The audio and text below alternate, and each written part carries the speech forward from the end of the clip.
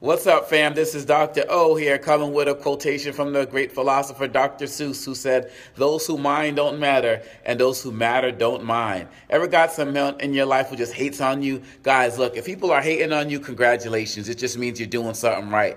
If you ain't doing nothing, folks have nothing to hate on. So get out there and do your thing. Those who matter, they don't mind. Those are the people who are pushing you forward, who want you to achieve your greatness. So focus on them. Don't focus on anybody else. Remember what John Leslie Brown said?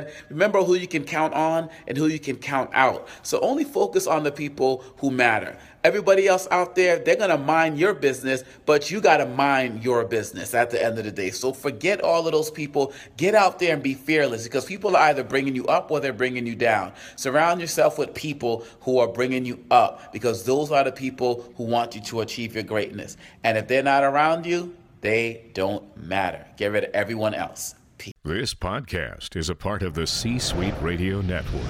For more top business podcasts, visit c-suiteradio.com.